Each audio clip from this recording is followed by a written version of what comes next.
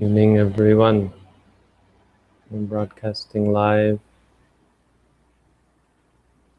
May 24th.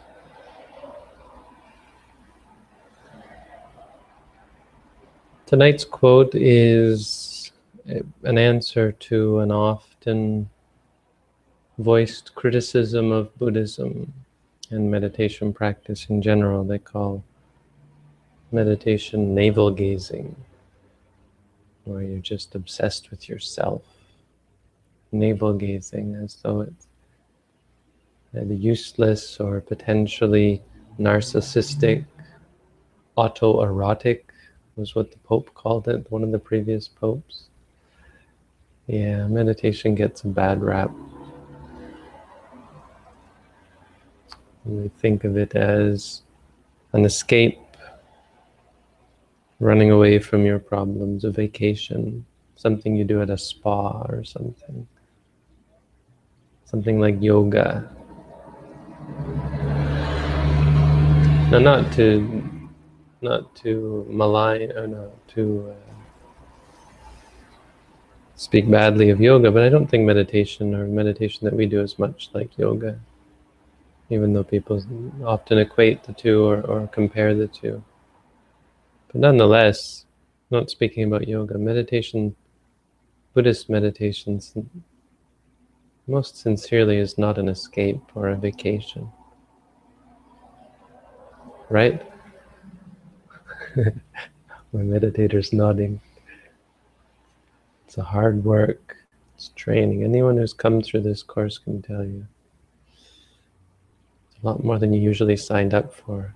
Usually not what we had expected coming in. And that's good. It's not, if it were what you expected, then it wouldn't be working. And that's an important point, because it's enlightenment. We're talking about enlightenment. We're talking about waking up. And by waking up, we mean waking up to truths that we didn't know. We didn't know. How could it not surprise you? How could it not shock you? How could it not challenge you? If it didn't,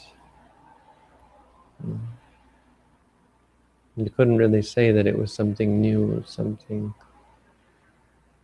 that would change you, something that would bring about positive change, or negative change could be similar. It's not to say that the change or the hard work is, that all hard work is necessarily positive. But meditation is hard work. Nonetheless, the criticism being leveled here is that he makes a comparison, this Brahmin does. He says they perform sacrifices to gods, I guess.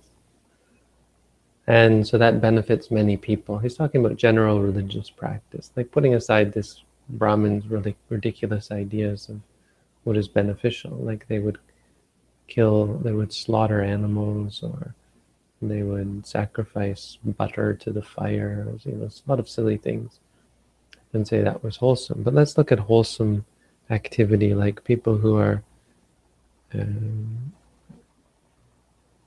who work for social justice, or people who run charities, soup kitchens, or teachers, these kind of things, people who help the world, right? And they say, well, that's true goodness. What is this meditation? And he says, the meditation, okay, we can accept that it helps you, but that's all it does, is help you. It's only good for yourself. He says, I say that such a person is practicing something that benefits only himself. Which, to anyone who's put sincere or serious thought into the matter, certainly must sound ridiculous. But for people who are unsure, or who are new to spirituality, it sounds kind of convincing. Yeah, why am I wasting my time in this meditation center, doing things that only benefit myself? And agreed that there are meditations that I would say, for the most part, only benefit yourself. If you enter into a trance, a bliss state, a peaceful state, that would be really only benefiting yourself, and in the end not benefiting yourself substantially anyway, because it's temporary. But this is an important point because it helps clear up this misunderstanding and this misconception and this prejudice we have, preconception that we have, that meditation should be pleasant, meditation should be enjoyable. It can be, of course, even this meditation can be at times enjoyable, but that's not what it's supposed to be. It's actually supposed to better you, make you, you could say, a better person. But more technically, just to make you more pure, more clear, more mindful, more wise, more good. And if you hear these things and then you ask yourself, is this not beneficial to other people? You could say, well, how is that beneficial to other people? And so we can take a look at those people who try to help the world, right? For social justice or all these things I mentioned. And they're not all equal, right? They're not all equally successful. Many of them burn out.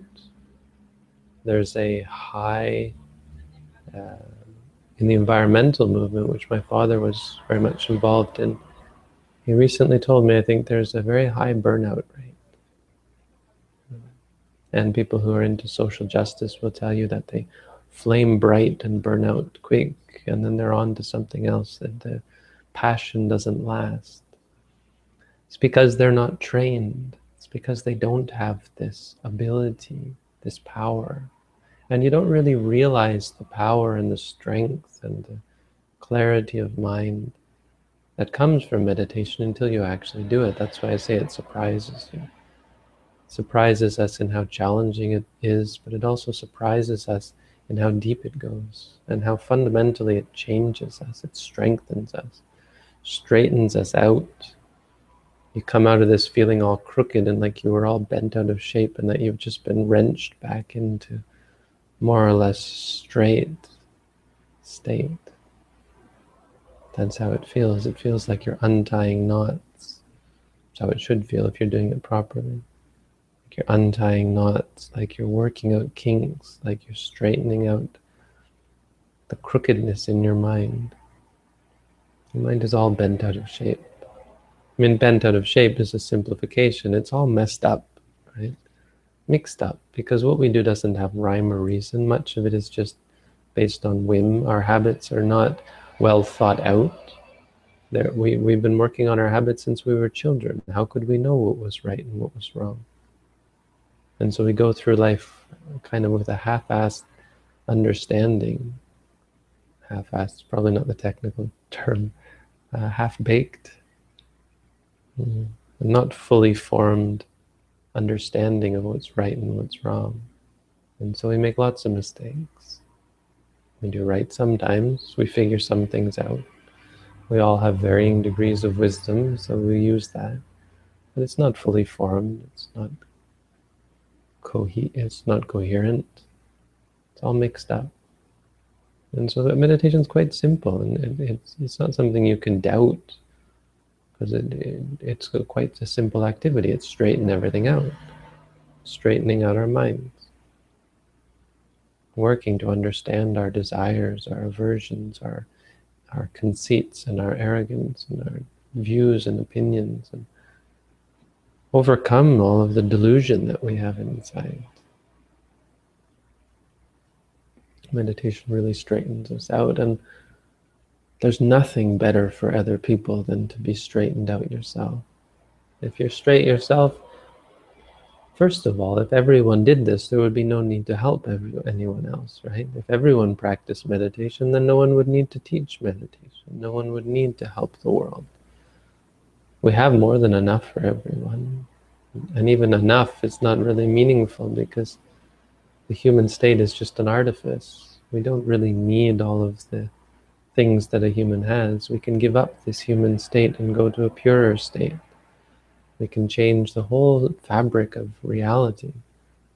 Yeah, maybe that's going too far for most people's understanding, but we can certainly change the world if we're all positive.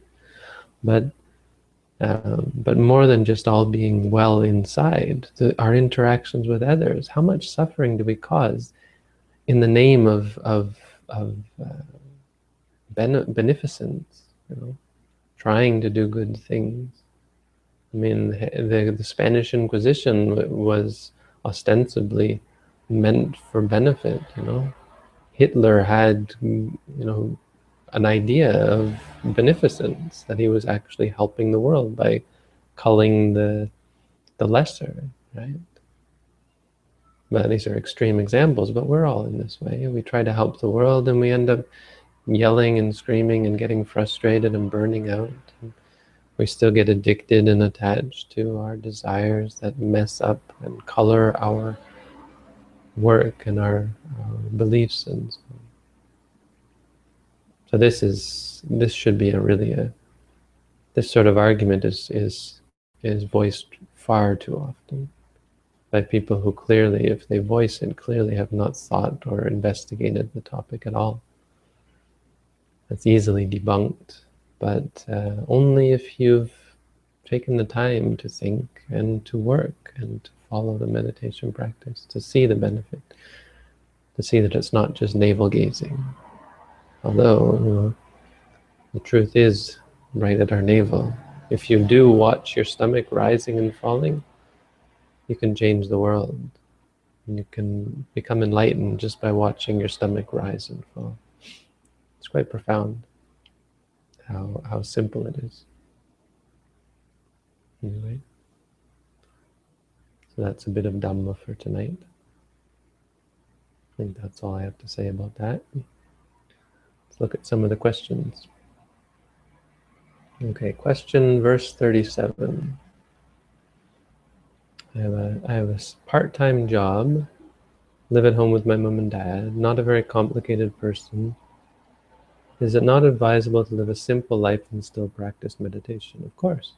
I mean, that's what monastic life is supposed to be. The monk life is, I don't know what verse 37 was, I can't think that far back, but living simply is great. So the idea of becoming a monk the claim is it's the simplest way of life. You put aside everything just to cultivate spirituality.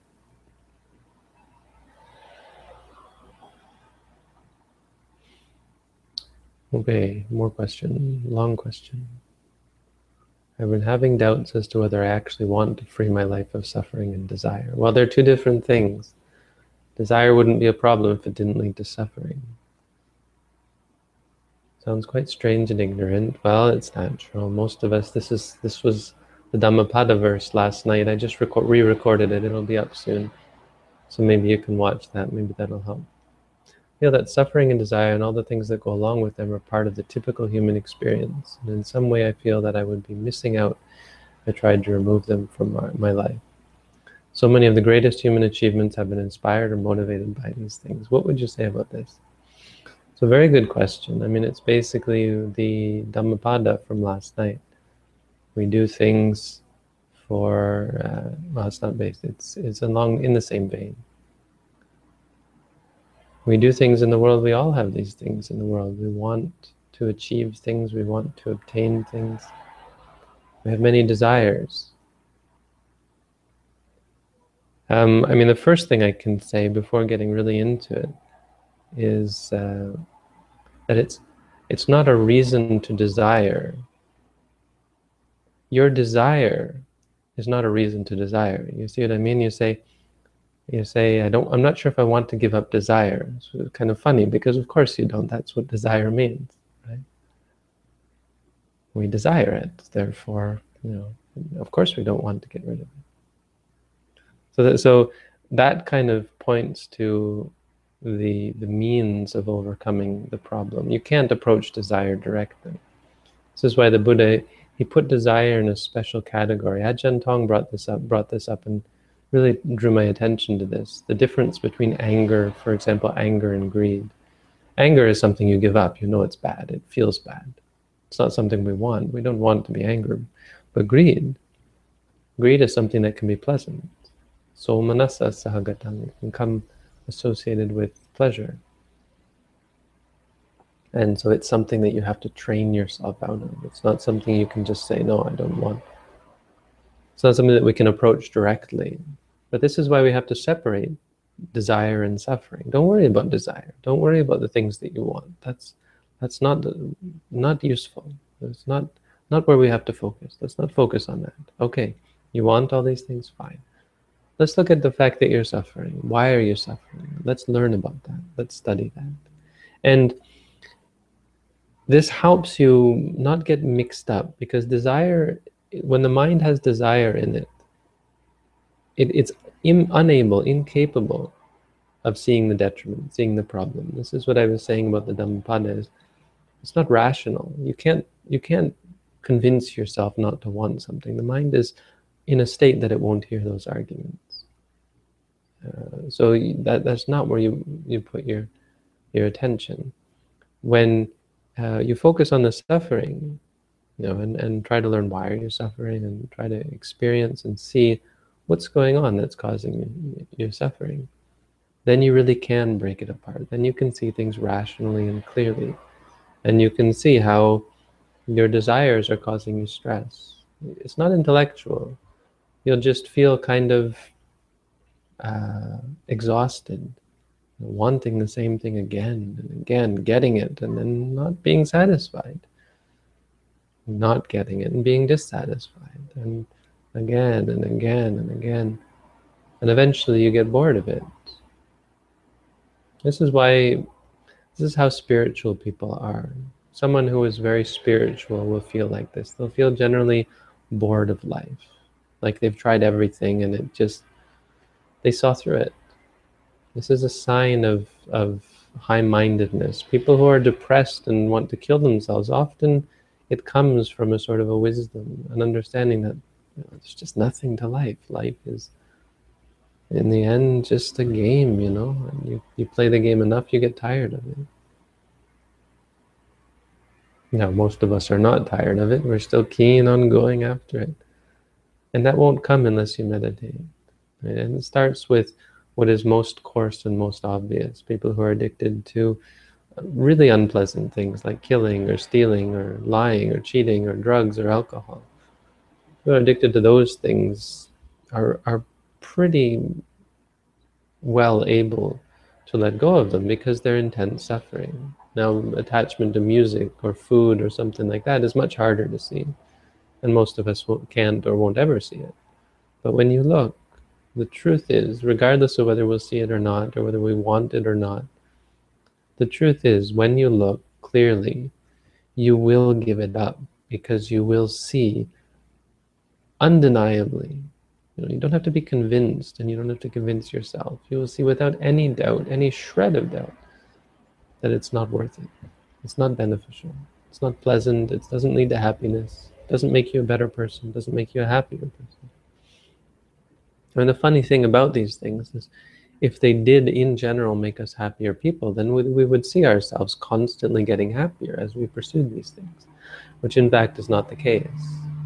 There are things in life that do make us happier, but they are not seeking out pleasure. You don't become happier the more you listen to music.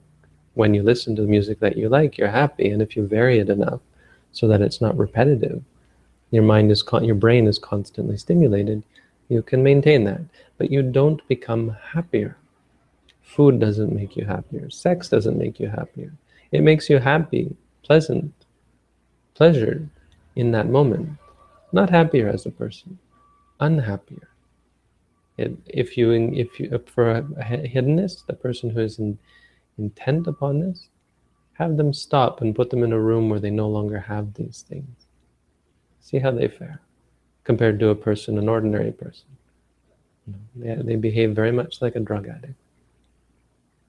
This is why jail is torture for so many of us. There was this sensory deprivation chamber that they're talking about where you can't hear anything. It's a perfect silence. And they were saying people couldn't stay in there for more than 45 minutes. They just started to go insane. Now, I can imagine it has an effect on the brain. It's disorienting, but most of that is simply because we desire stimulus. Anyway, so I hope that helps.